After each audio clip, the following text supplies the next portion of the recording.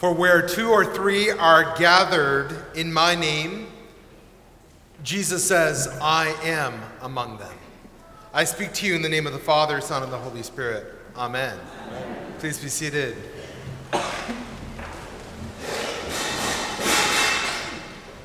That's okay. For nearly 4 decades, St. Anne's has been in a partnership with villages that surround Chijulumul in Guatemala. Now, the 8 villages that we partner with are rural and they're in the highlands. Our partners are Mayans, which mean they speak Quiche, so Spanish is their second language and English their third. We build latrines, stoves, and supply children and teachers the resources they need to fend for themselves. Last week, a couple of parishioners asked me, why do we do this?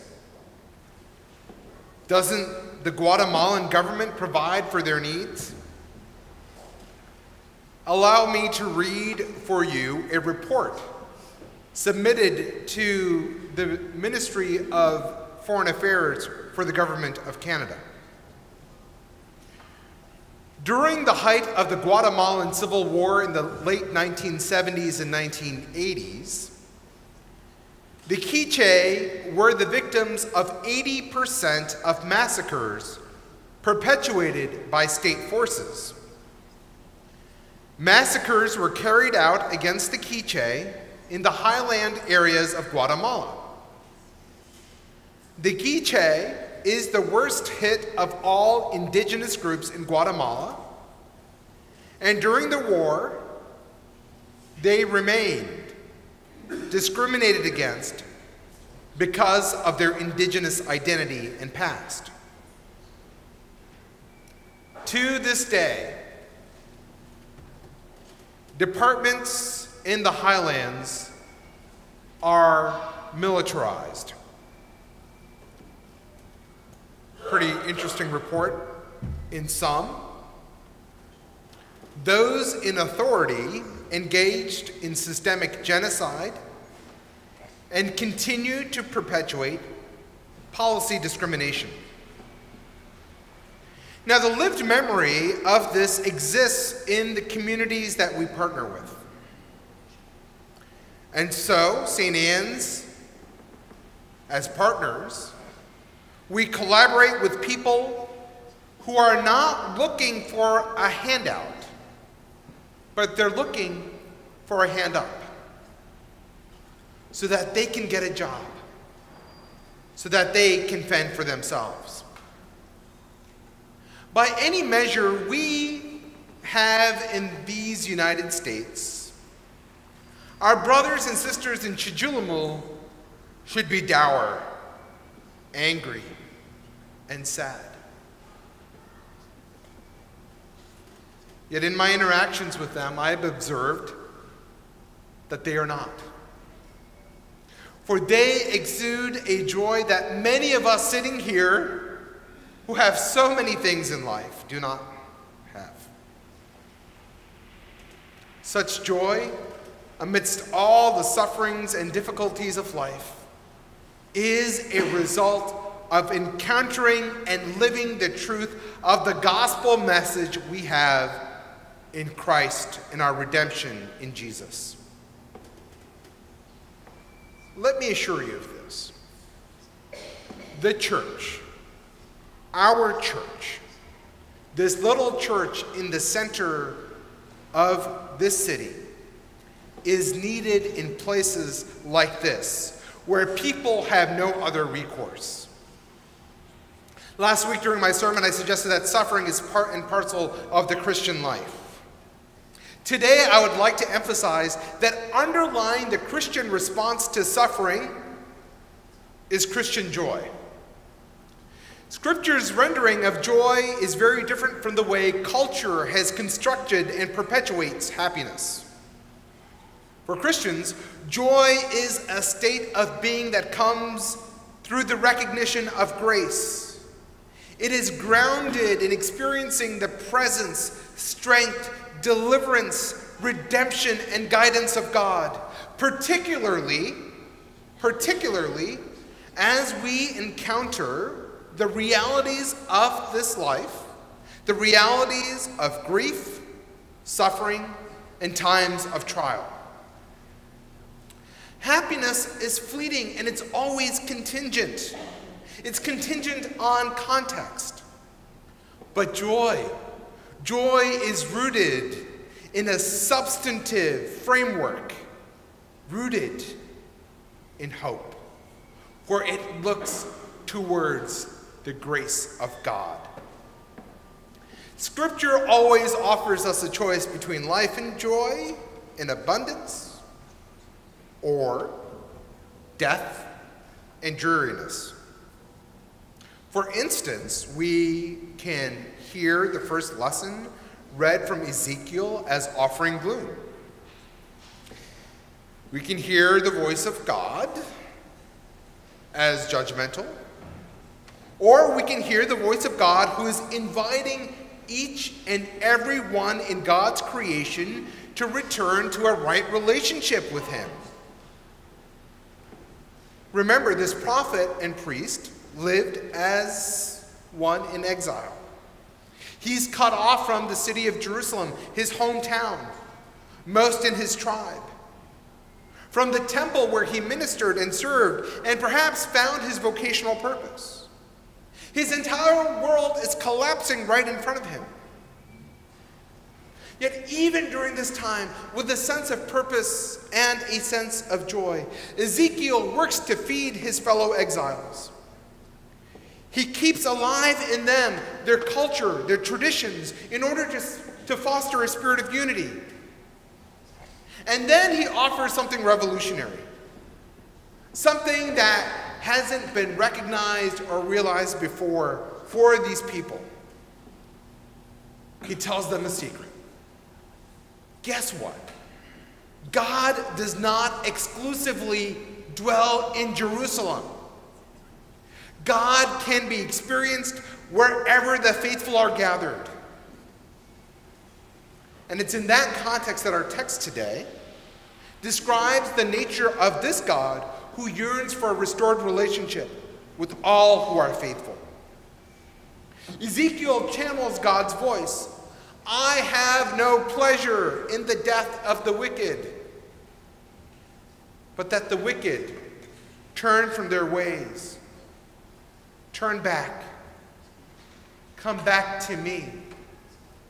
For why will you die and alienate yourself from the ultimate source of truth and beauty, O beloved? Come back to me, for I love you. God pierces the darkness, beckoning his people to return to God, all for the sake of love. That's what St. Paul is pointing to in the epistle today. Owe no one nothing except to love one another. For love fulfills the law. It puts on the armor of light and dispels darkness. It radiates the beauty of God and doesn't fall prey to excesses, the excesses of gloominess or the excesses of debauchery. Rather, it feeds on love, born of joy. So I have come to recognize that I am middle-aged. And so I'm going to offer you a very middle-aged movie reference. It's from 1987, and the movie is Babette's Feast. I don't know if you've seen it. Babette's Feast was the 1987 Best Foreign Language Film at the Academy Awards. And this movie is about a Christian community that is so beset about doing the right thing, but there isn't any joy in that.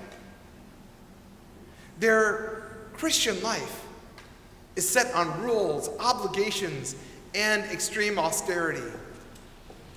Imagine daily meals consisting of salted fish porridge that's eaten every day as a mark of Christian obligation and simplicity.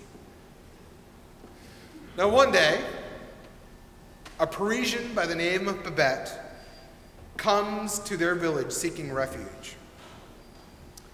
And the community embraces her, and yet we see that Babette is acclimating to the dour life of the village. And years go by, and after a few years, Babette receives word that she won a modest lottery.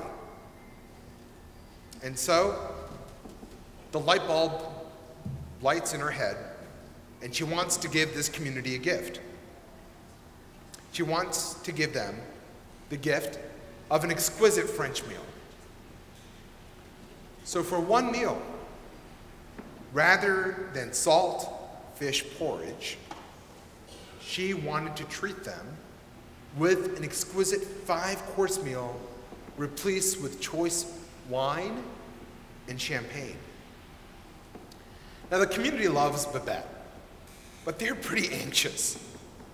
Questions arise within them.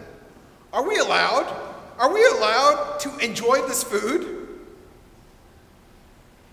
Or do we just eat just for the sake of eating, just because Babette is among us? In their mind, they did not want to offend God, but they also did not want to offend Babette. But overarchingly, the image, the voice that they kept hearing in their mind is, we can't fall short of the puritanical expectation just to live and to be satisfied. Yet something miraculous happens during the course of the meal. As they begin to sit, they begin to be unified and feel a sense of love and joy. And in the midst of them, there is a guest of the community who is a former general of the army who has experienced the fine cuisine of Paris. As each course is being brought and served and the libations consumed, you can see this general's face just light up. He is so amazed, and he is overcome by joy and gratitude. No theologian, this general is so moved that he stands up and delivers an almost incomprehensible speech on righteousness and bliss. Now, the guests sitting there, they really don't understand what he's saying, but they are moved by the fact that this individual is moved. And they too join in the joy and the levity. And they begin to renew their commitment to one another and their commitment to love and to meeting each other where they are. Then something happens, and that scarcity mindset that creeps in when you are dour and gloomy, it's replaced by a sense of love, of joy that makes the cup overflow, as we read in Psalm 23. Love that overflows, that chalice. Now, I leave you with that image. And I also leave you with some things to reflect upon. I'd like to offer that even in the midst of life's realities, like suffering, trial, and difficulty, the question that we as Christians need to ask ourselves is whether we can open ourselves to the possibility of deep joy. I, for one, can attest to the fact that our family in Guatemala, despite the deep barriers that they face, barriers that 99.9% of us can't imagine, they exude a sense of deep joy. I'll say that eventually, Those guests who were served by Babette, they got to experience deep joy, a deeper understanding about life. What about us? Even if we have all the material things in this world, if we have no joy, no love, the things that we have, they're utterly meaningless. So my question, is our experience of God rooted in obligation, dark gloominess, and the drudgery of faith? Or does it come from a sense of joy, gratitude, and love? I will say that Babette prepared a feast that broke up the gloominess of an inherited puritanical faith that knew no deep sense of radiance. And when she did that, her inspiration was Jesus. Now remember, we are here for the Eucharist. So let me offer you this image. Jesus, who breaks through the deep darkness of the world so that evil is dispelled, offers the beauty of God, breaking bread that would ultimately be his body, offering his blood, which is choice wine, so that he can express God's solidarity with all of us who are struggling and point us to the victory effected on the cross. So, beloved brothers and sisters, I invite you to get to know that Jesus. Taste and see, for God alone in Jesus gives us joy in all its abundance.